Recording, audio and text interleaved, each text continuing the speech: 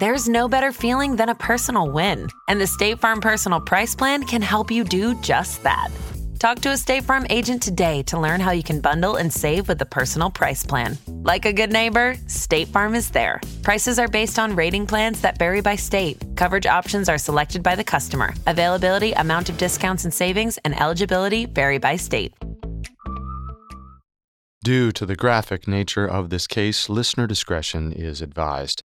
This episode includes dramatizations and discussions of murder and sexual assault that some people may find offensive. We advise extreme caution for children under 13. On a warm night in December of 1898, 3 siblings headed home from the town of Gatton, Australia, back to their family farm. As they rode down the dark rural road, they had no idea somebody was waiting for them, hidden behind the gate of a pasture. It's such a shame the dance was canceled. I knew this would happen.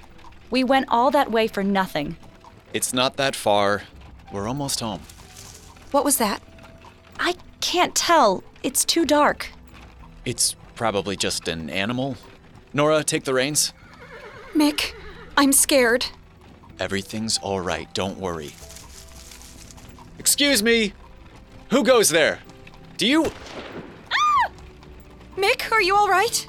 I'm fine. It missed. Nora, get back on the road. I can't. The damn wheel.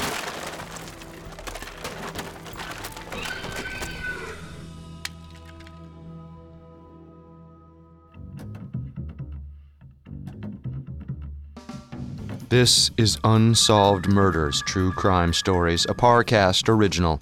I'm your host, Carter Roy. And I'm your host, Wendy McKenzie. You can find episodes of Unsolved Murders and all other Parcast originals for free on Spotify or wherever you listen to podcasts. To stream Unsolved Murders for free on Spotify, just open the app, tap Browse, and type Unsolved Murders in the search bar. This is our first episode on the Gatton murders. 3 mysterious slayings committed near the town of Gatton, Australia in 1898. This week, we'll cover the background of the murders and the discovery of the crime scene. Next week, we'll cover the disastrous police investigation that followed and the increasing tension in the Gatton community. A new episode comes out every Tuesday. You can also find us on Facebook and Instagram at Parcast and on Twitter at Parcast Network. If you enjoy the podcast, the best way to help us is to leave a 5-star review wherever you're listening. It really does help.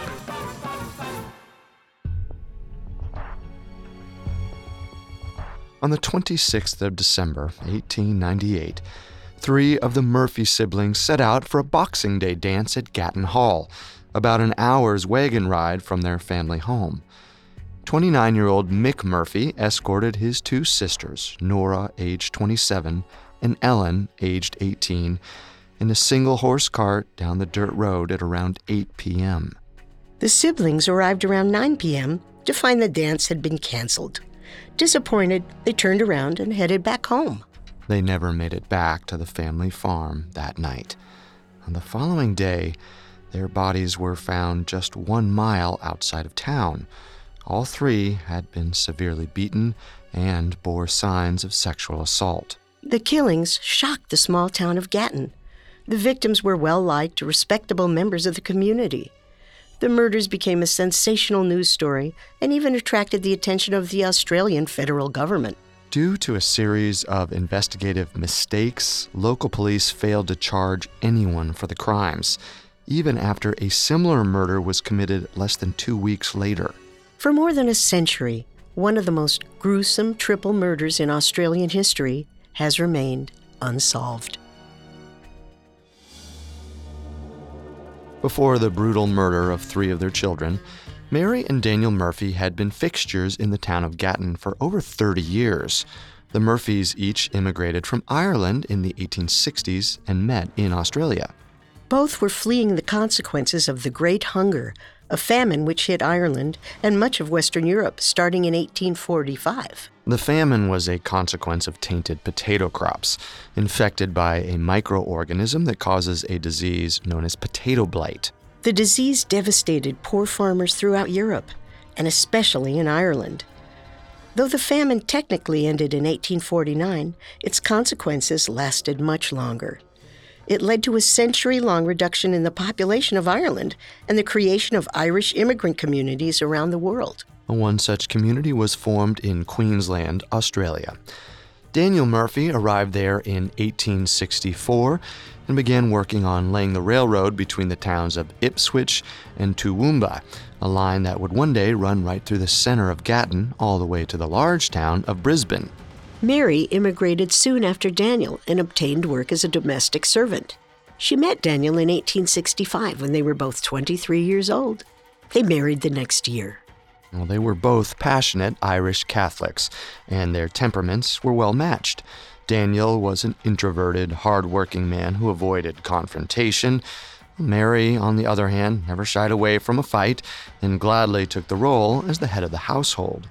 Over the next 17 years, the couple had 10 children together. Daniel diligently farmed a small plot of land and took up construction jobs on the side. By the 1890s, the family was prosperous and lived on a large rented farm 6 miles south of Gatton. Most importantly to the elder Murphys, the family enjoyed a good reputation, which went a long way in a small town like Gatton. Located in the Lockyer Valley of Queensland, Australia, Gatton had a population of less than 500 in 1898. Despite its small size, Gatton still served as an important link between larger cities thanks to the railroad, which was completed in 1870. Passing trains brought a regular influx of travelers and entertainers to the town. The station itself soon became the social center of town for young people. Groups of teenagers often gathered to chat and eat with friends as the trains bustled around them. Adults, on the other hand, often met at the dog racing track, which proved to be the most prosperous business in town. Of course, Mrs. Murphy made sure her adult children stayed away from there. She was determined her family would adhere to strict Catholic morals and avoid gambling. For the most part, her supervision proved fruitful. Her family was well respected, and Mrs. Murphy was proud of her children. There was Michael, affectionately referred to as Mick, one of her elder sons, who was in his mid-20s in the 1890s. He was a well-known bachelor in the area. He was popular and sociable, but was not known to have a girlfriend. He took on construction jobs from a young age to supplement his farm work like his father, and had grown into a successful laborer. Mick worked on the Westbrook Experimental Farm, about 25 miles away from Gatton. After a lifetime of manual labor, he was physically imposing and had great self-confidence. Almost everyone in the community attested to his integrity, but he was also known to have a temper with those he didn't like. In his spare time, Mick volunteered as a mounted infantry sergeant and was called the smartest member of the regiment. By all accounts, he was a friendly, hard-working man when his temper was not aroused. Another responsible Murphy sibling was Nora, who was 2 years younger than Mick. She was as well liked around Gatton as Mick, though she was also unmarried, a rarity for a woman of her age in those days. Her single status was likely due to the influence of her mother, who kept her very sheltered. Nora remained in the home most of the time, helping to keep the family household running. She was responsible for caring for 6 of her siblings, as well as 2 of her nieces. Her friends and family were always struck by her kind heart and eagerness to help others. But even she was not above petty squabbles. When she was a student, Nora was embroiled in a feud with a young school teacher. Nora wrote an anonymous defamatory letter about the woman and had it published in the local newspaper. She even dressed as a ghost on several occasions and threw rocks at the teacher's window to scare her. These events, as well as her disinterest in socializing, made a few people who had met her feel she was rude and harbored a mean streak, but given how lovingly she cared for the young children in the family, it seems more likely that she was simply introverted and kept very busy by her overbearing mother. Most people had high opinions of her. Mick and Nora's younger sister, Teresa, who went by Ellen, was more extroverted. She was a vivacious young woman, only 18 years old when she died. Ellen was an excellent needleworker and had many friends.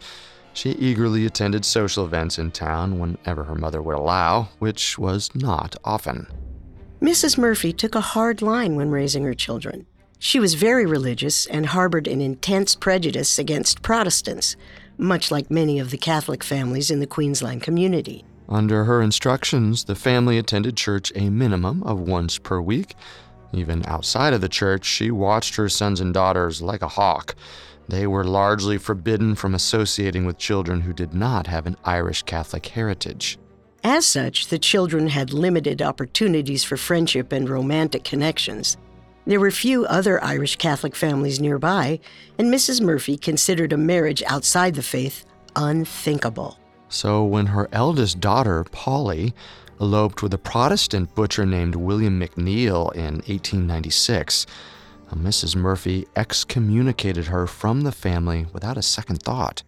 Then, when 30-year-old Polly gave birth to a baby girl just 2 months after her wedding, Mrs. Murphy became furious. Not content to just cut her own daughter off, Mrs. Murphy blew up at Polly in public to embarrass her. You tramp! You streetwalker! Mother, please. You lay in the dirt with McNeil before he married you? We're married now. Don't you want to meet your granddaughter? We're all part of the same family. I'll never be family with the McNeils. They're nothing but Protestant pigs. The father is living with his daughter, and the mother is a cow. Ugh! You are impossible. It seemed nothing would repair the relationship between Polly and her mother. Well, then, 2 years later, in 1898, tragedy struck. During the birth of her second child with William, Polly fell out of the bed. She landed on her back and was left permanently paralyzed on one side of her body. The injury was debilitating, but it brought the Murphy family back together. Mrs. Murphy took her grandchildren into the family home. She and Nora, her second eldest daughter, helped take care of the 2 children. In November of 1898, Polly was released from the hospital and began living in the family home full-time. There, she could receive around-the-clock care, which her husband couldn't provide while he worked. Unfortunately, just when things had settled down for Polly, her husband, William McNeil, suffered another setback. On November 1st, 1898, William left his butcher shop in Westbrook, about 25 miles from Gatton, and headed to the train station. He planned to take the train to Gatton to go visit his wife and children. He visited Polly several times a week ever since she'd been injured. The butcher shop was a small wooden building which had 2 bedrooms attached to the back. Before Polly's injury, it was where she and her daughter lived with William. That night, about an hour after William left, his brother and business partner, George McNeil, went by the shop and found it was on fire. By the time the fire was put out, the place was in ruins. All that could be found among the wreckage were a rifle and a tremendous number of empty bullet casings, which likely exploded during the fire. There were suspicions around Westbrook that George had started the fire for the insurance money. The building was insured for £160, and in November, the insurance company began an investigation to determine whether it had been deliberately burned. While the investigation was being carried out, William made frequent visits to the Murphy household to see his wife and daughter. His presence made an already full house more packed than ever and led to some passionate confrontations. We'll delve further into the conflict between William McNeil and his in-laws after this. And now, back to the story. In November of 1898, the large Murphy family near Gatton, Australia, was undergoing big changes. 32-year-old Polly, the eldest Murphy sibling, had moved back home after suffering an injury which left her paralyzed on one side of her body.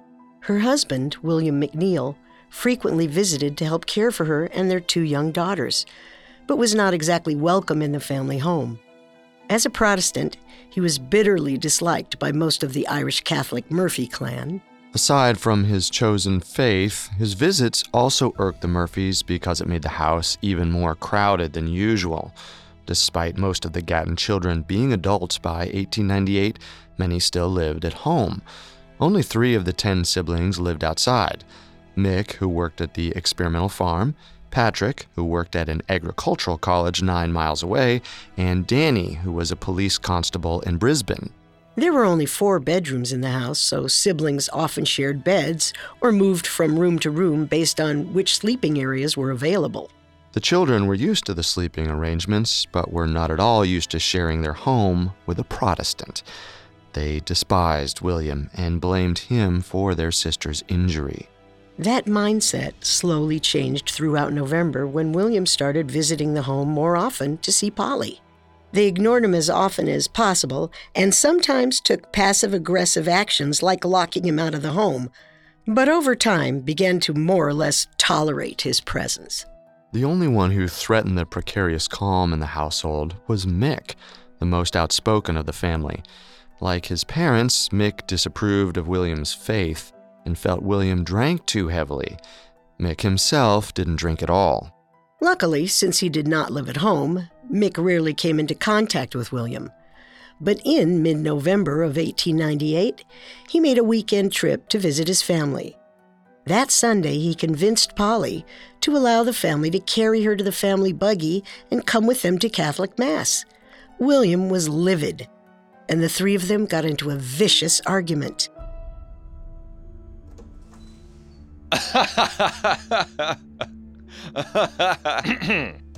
Welcome back, Polly. Where have you all been? We just got back from Sunday Mass. You went to Catholic church with them? After everything they've said about my faith? Polly can go to church where she wants. Since when do you care what she wants? You all had a problem when she wanted to be with me. William, I just wanted to get out of the house for a while. I'll still go to church with you. You will go to church with me if you seek salvation.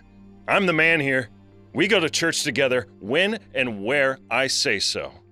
Oh, you're a man now, are you? Wish there had been a man around to catch my sister when she fell out of bed giving birth to your daughter. What did you say to me? William, don't. Well, despite the fight, William continued visiting Polly and his children throughout November. But in December, the visits had suddenly stopped. It's not known exactly why the visits stopped, but it might be explained by something that happened a few weeks before Christmas, when Ellen cheerfully rode with William to a party in Gatton. Hours later, she had returned with her brother Jerry instead of William. When Mrs. Murphy asked Jerry how William had gotten home, Jerry replied brusquely that he had no idea. When the family pressed him and Ellen for details, both refused to discuss the matter further. It's likely that William said or did something to offend Ellen at the party. He did not visit the family for weeks after that. In the meantime, the insurance investigation ended. It was unable to find hard evidence that the McNeil butcher shop had been purposely burned, and as such, William received a large sum of cash. William received a payout of £100 from the insurance company on December 1st, the equivalent of about $16,000 today. He stopped working once he got the money and kept to himself in the town of Westbrook. But as Christmas approached, he asked the Murphy family if he would be allowed to visit again. In the Christmas spirit, most of the Murphys begrudgingly agreed to be civil to William during the holiday. William set off for the Murphy family farm on Christmas Eve of 1898, and he wasn't the only guest on his way. 24-year-old Patrick Murphy set off on the 9-mile trek home from agricultural college to the family farm early Christmas Eve morning. Along the way, he stopped in Gatton and met some friends. They asked him to invite his sisters Nora and Ellen to a dance they were throwing on December 26th, Boxing Day. William McNeil arrived soon after Patrick. He traveled in an old single horse cart with a wobbly wheel.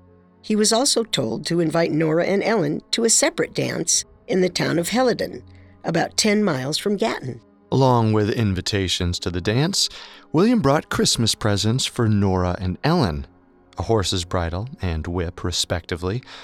Oddly, he had no gifts for his wife, children, or for Mary Murphy, who had been caring for Polly for the past couple of months. The owner of the shop where the presents were purchased stated that Mick had been with William when he bought the bridle and the whip. It's possible Mick even lent William money to pay for the gifts, as he wasn't known for his generosity.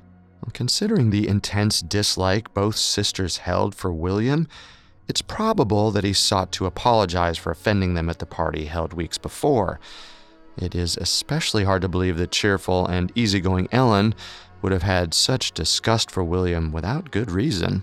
Thus, at Mick's insistence, William may have bought them the bridle and the whip as a precondition to being allowed back into the household on Christmas. It's not known exactly what he may have done, but it was enough to make the women want to avoid him as much as possible. Well, luckily, the peace offering was enough. There was no fighting that night. Mick was the last of the family to arrive home. He got in at 10 p.m. and greeted everyone in the house warmly. They all breathed a sigh of relief when he showed no signs of tension at seeing William.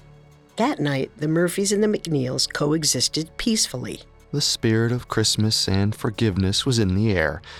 Though it wasn't exactly a lively spectacle of togetherness, there was certainly an atmosphere of relaxation that had not been present in the house for some time. But the next morning, Christmas Day, 1898, the tension returned. The entire Murphy family, except for the eldest daughter, Polly, dressed up and went to Mass. Polly might have wanted to go with the rest of her family, but William forbade it after the big fight between the two of them in mid-November. Keen to avoid another argument, Polly told her family ahead of time that she was not going to Christmas Mass. The family accepted her decision and did not urge her to come along, though they did linger in the doorway before heading off, in case she changed her mind at the last second. Most of the children attended the midday Mass with their parents. The elder sons went in small groups by themselves throughout the day. The family spent the rest of the day resting and visiting friends. There was a big Christmas dinner prepared by Mrs. Murphy and Nora, as well as the opening of a few gifts, though most of the family could not afford expensive things. The tension of the morning once again passed by nightfall, and William was cautiously tolerated. It seems he was on his best behavior and talked excitedly with his in-laws about the plans for the next day. There was an annual Boxing Day horse race that most of the younger Murphys planned to attend, and then there was the possible dance in Gatton that night. William had even bought new leather dancing shoes and was eager to try them out. The family went to bed late. Some members had trouble falling asleep due to the oppressive heat, which had carried on into the evening. Little did they know that for a few of them, it would be the last time they would ever sleep in their own beds. But there was no hint of anything other than excitement the next morning. The children left early for the horse race, only a few miles away from the farm. Even Polly was carried to William's one-horse cart and brought along. Nora stayed behind with Polly's children and the youngest Murphy daughter, while the elder Murphys went to a nearby patch of land to do some farm work. The race was a big event, attended by many people in the surrounding communities. There was food, an outdoor bar, and bookies to collect bets. Mick was the most eager to attend because he was competing in a few of the races. He brought along his prized horse, which he had been training for months. Meanwhile, Ellen was making the social rounds. She was again invited to the two competing dances to be held on Boxing Day, one in Gatton and one in Helidon. Well, the dance in Helidon looked to be much more lively and well-attended, but Ellen decided she wanted to go to the Gatton dance. I can't wait for the dance tonight. Assuming Mom lets you go. She will, as long as Nora promises to go too. I hope you're right. What are you so eager for anyway, Ellen? It's probably going to be drab. The Helidon dance is supposed to be a lot larger. She wants to see that boy, Simon, play the fiddle. I do not. It's just Boxing Day, and I think we should all have a good time. She hasn't stopped smiling since Simon told her he was attending. Maybe I just like the fiddle. Or maybe I'm only thinking of others. People are counting on us to be there. I don't want to ruin their fun. But not everyone could take a hint, apparently. Ellen had a wide array of admirers, including Joe O'Brien, a nearby neighbor of the Murphys and a known petty criminal. Well, unsurprisingly, Mrs. Murphy had forbidden her daughters from cavorting with a character like that. Nonetheless, Joe swaggered up to Ellen, Polly, and their friend, a young man named Willie, around 11 a.m., just before the first race was about to start. As Joe attempted to sweet-talk Ellen, Willie's expression soured. He knew Joe had spoken vulgarly about wanting to have sex with Ellen months prior. Joe was politely turned away. He left quietly, but the rejection seemed to get to him. He spent the next few hours getting steadily drunker and looking for a fight. Eventually, he found one. Hey, I want my money back. That horse never had a chance. Sorry, no refunds. You're welcome to bet on the next race if you want to make some cash. You think I'm a sucker? I'm just trying to do business. Yeah, well, your business is a scam. Hey, everyone! This guy's a cheat! You better shut your mouth, pal. What are you going to do, huh? You think I'm afraid of you? You keep talking and you're gonna be. I'll say whatever I want, and you won't do a damn thing about it. You know why? Because you're nothing but a... Luckily, Joe's fight was the only one of the day. The rest of the race passed by quietly. Mick got second place in one of his heats, and the Murphys returned home in good spirits by 7 p.m. Almost as soon as they walked in the door, Mick and Ellen were rushing to get ready for the Gatton dance that night. Ellen to see her crush, the violinist, and Mick to enjoy some time with friends before he headed back to the Westbrook experimental farm. Among the other prospective Gatton dance attendees were Ted Chadwick and the Jordan brothers, Stephen and Tom, who were all members of the volunteer mounted infantry like Mick. But Mick and Ellen had a difficult time convincing Mrs. Murphy to let them go. She hated to let her children go out after dark, even though they were all adults. But Mick and Ellen won her over by pointing out that Nora had been stuck at home all day with the children. Mary begrudgingly agreed to let them go to the dance as long as they were back in 2 or 3 hours. William offered to drive the others to the dance and accompany them home. He was eager to break out his new dancing shoes, but Mick, Ellen, and Nora convinced him otherwise. He was very drunk from spending the afternoon at the horse races, and there was bound to be friction between him and Mick if William came along. Are you sure you don't want me to drive?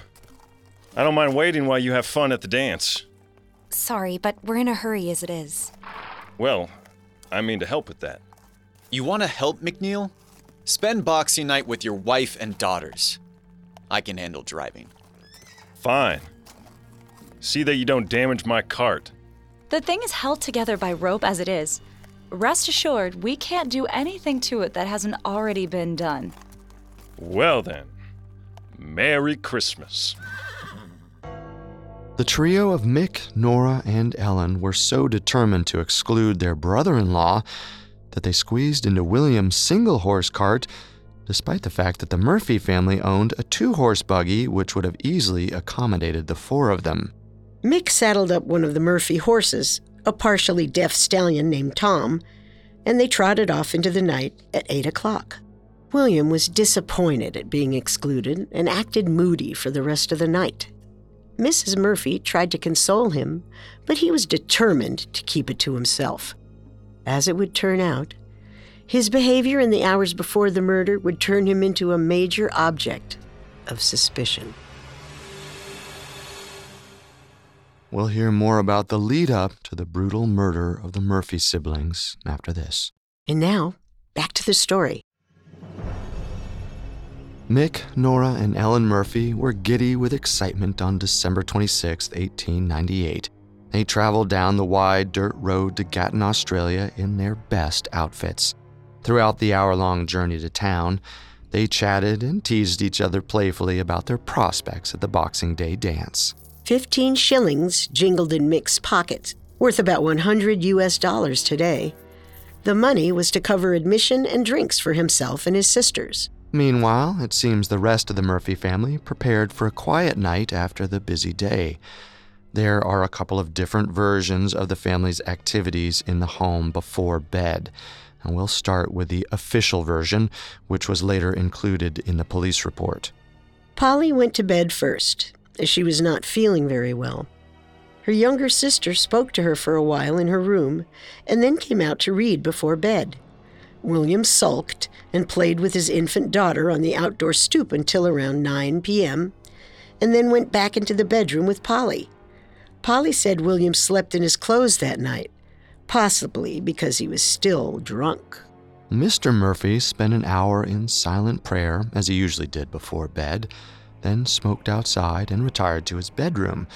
Mrs. Murphy stayed up late tending to her grandchildren. Gradually, a few of the other Murphy children filtered into the house, home late from the races, and were in bed by 11. Mrs. Murphy entered Polly's room to put out a lamp and saw William in bed with his wife around that time. She was up until around midnight before she finally put the baby to sleep and returned to the master bedroom. Well, this story contrasts sharply with a few stories neighbors later reported to the papers and the police. One woman told investigators that she heard Polly say William was out for most of the night, not in bed with her sleeping. Another townswoman said that she had been told William had slept in a spare bedroom that night instead of with Polly.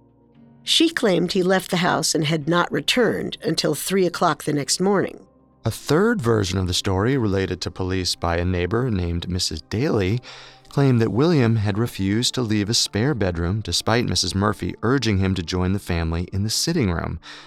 After that, no one saw William until 6 o'clock the following morning. No matter what William was doing afterward, at 8 p.m. on the 26th, the Murphy siblings set off on the road, preparing to arrive fashionably late to the dance. It was supposed to start at 8 o'clock that night, and they had a long way to go. Well, for Ellen especially, the ride was filled with anticipation. She looked forward to seeing Simon play the fiddle and frequently encouraged Mick to drive faster. As they traveled, they ran into a lot of traffic on their way to the dance hall. Although it was dark, many families were just now returning home from the races. A few of them passed by the Murphys as they rode towards Gatton.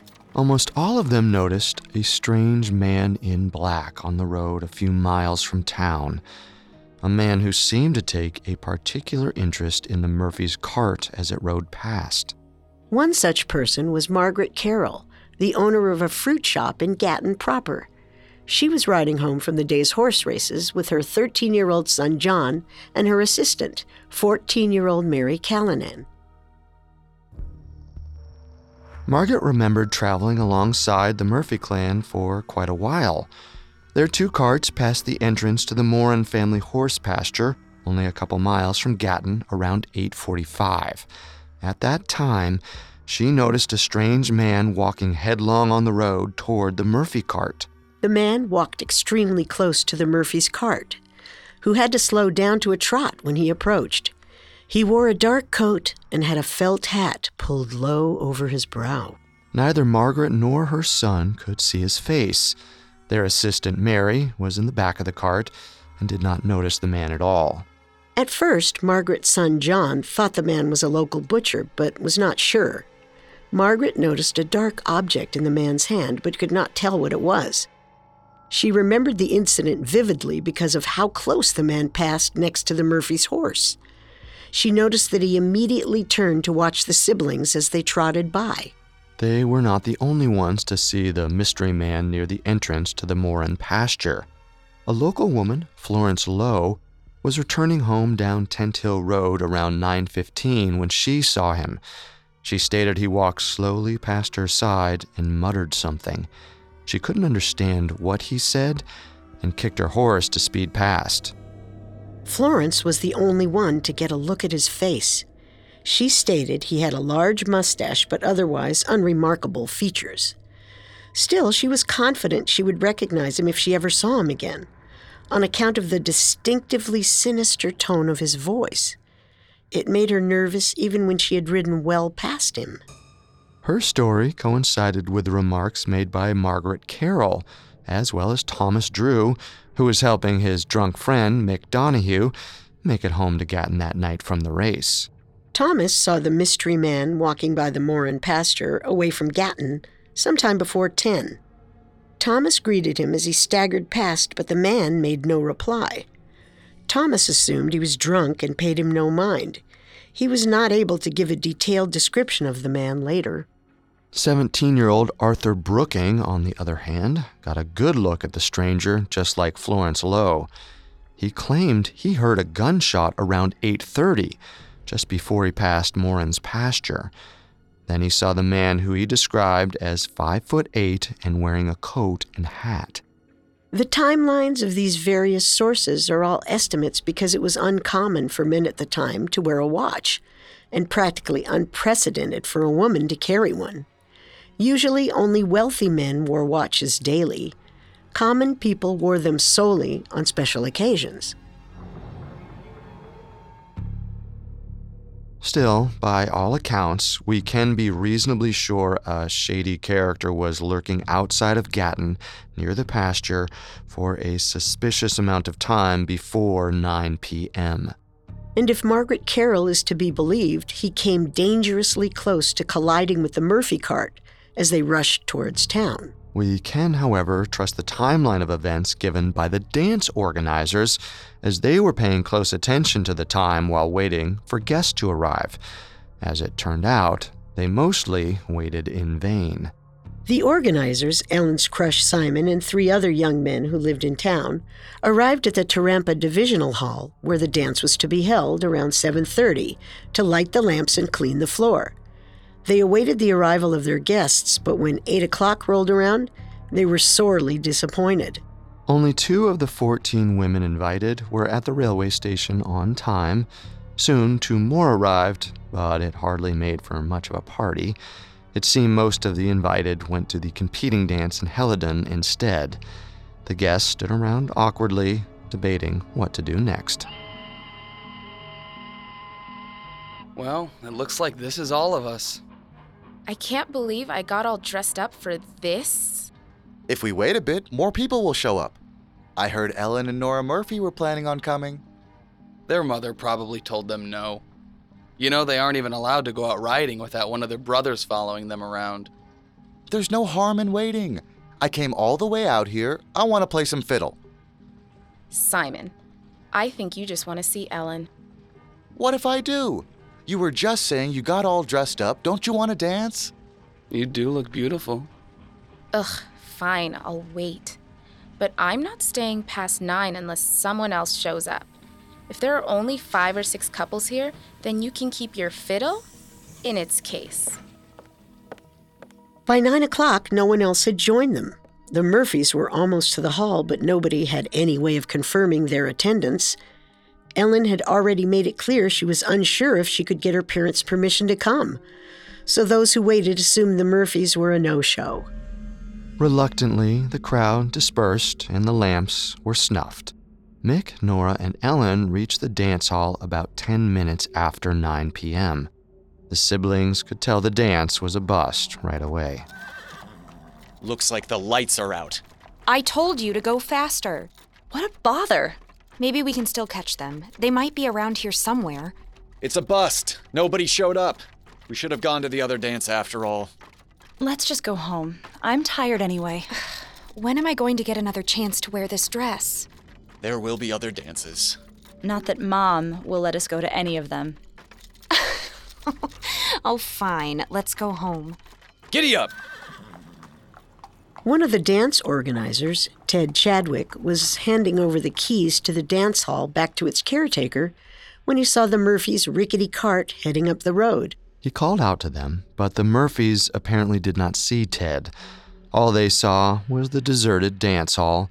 They turned their cart around and galloped back down toward Tent Hill Road from whence they came. Mick, Nora, and Ellen never made it home that night. The next morning, Mr. Murphy was the first to wake up. He noticed that the horse and the cart were gone and wondered what the children were up to. The rest of the family rose not long after dawn. They all went about their daily chores on the farm without paying much mind to their siblings' absence. Only William McNeil seemed concerned that the trio had not returned. He feared that the wobbly wheel on his cart had come off, and they had been forced to spend the night on the side of the road. His worries were mostly ignored. The roads were not known to be particularly dangerous, and everyone knew Mick and Nora, at least, were responsible. But William continued to press the issue until Mrs. Murphy finally agreed that someone should go out and look for them. William left the Murphy home around 8 o'clock that morning. He rode to the nearby creamery. The man there, John, delivered cream to the homes in the area every morning, including to the Murphys. John said he had not seen the cart or the missing siblings on his route. William then went down Tent Hill Road. calling out for his in-laws. He had been riding for almost an hour when he noticed tracks on the road. He recognized them as belonging to his own cart. The wobbly wheel made distinctive ruts in the road, which he followed easily.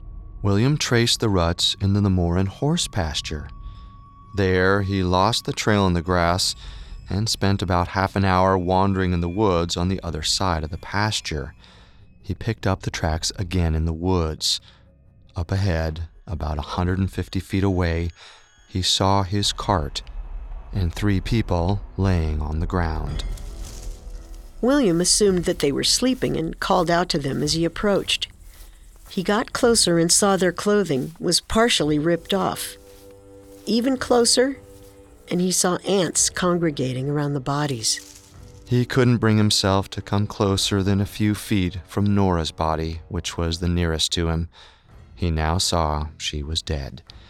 She lay on a rug, and her face was cut and bloody. Her skirt was hiked up, and the front of her blouse was torn off. The other 2 siblings in the cart were arranged behind Nora in a triangle, about 25 feet away from her body. Mick and Ellen lay back to back. Both had sustained brutal head wounds. Their hands were bound by handkerchiefs. The horse and cart formed the third point of the triangle. The horse had been shot, but William did not get close enough to notice. He only stayed long enough to see everyone was dead. Then he turned around and galloped away. William rode hard into Gatton and stopped at the Brian Baru Hotel, where he knew the owner. Charlie! Charlie! William? What's wrong? Where's the police station? Well, what for? The 3 Murphys are lying dead in the pasture. There must have been an accident because the horse is dead too. What? Where? The Morn pasture, in the woods. Hurry, Charlie, please. William got directions to the station and raced to see Police Sergeant Errol. He told the sergeant there had been some kind of accident. He had not inspected the bodies closely, and later claimed he had not noticed the victims had their hands tied behind them. He did not want to call it a murder without knowing for sure. William led Errol to the scene, but they weren't the only ones heading in that direction. As soon as William left the hotel, his friend Charlie and 3 other men had saddled up and gone towards the place William had described. The 2 groups met up, and the 6 men went together to the place where the bodies were left. William stayed just long enough to show the sergeant the grisly scene, and then rode back to the Murphy farm to tell the family what had happened. Sadly, it was only the beginning of the calamities which would befall the Murphy family and the community of Gatton. The police began an inquiry to hunt down the culprit, but the investigation would be plagued by oversights from the beginning. Evidence would be destroyed, the autopsies would be bungled, and the lead investigator would allow his prejudices to overrule his logic. As the community panicked and rumors swirled, things only got worse. An innocent man would be jailed and the true murderer would never be held accountable. The case was so mishandled it would lead to a countrywide probe on the state of the police organization. The tragedy of the Gatton murders was just beginning. Next episode, we'll try to identify those who really were behind the Gatton murders, while exploring theories about the motives of the killer, including some which contend that the Murphy family was not quite as respectable as it seemed.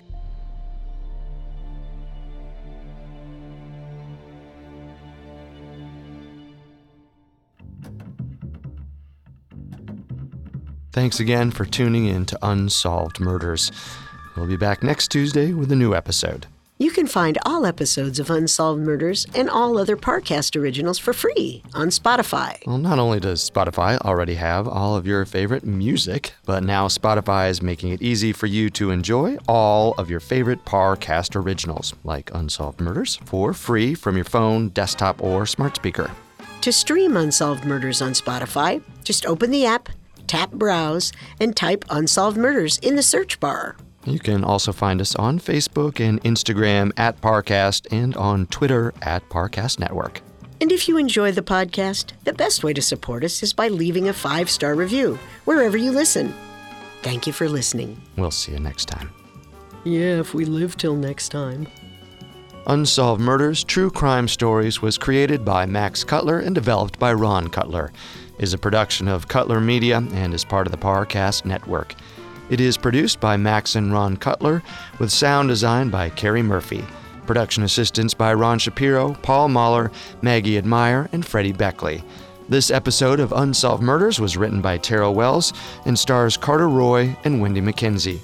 The amazing cast of voice actors includes Rebecca Ahrens-Diamond, Susanna Corrington, Heston Mosier, Manib Rahman, Brett Schneider, and Jack Shulroth.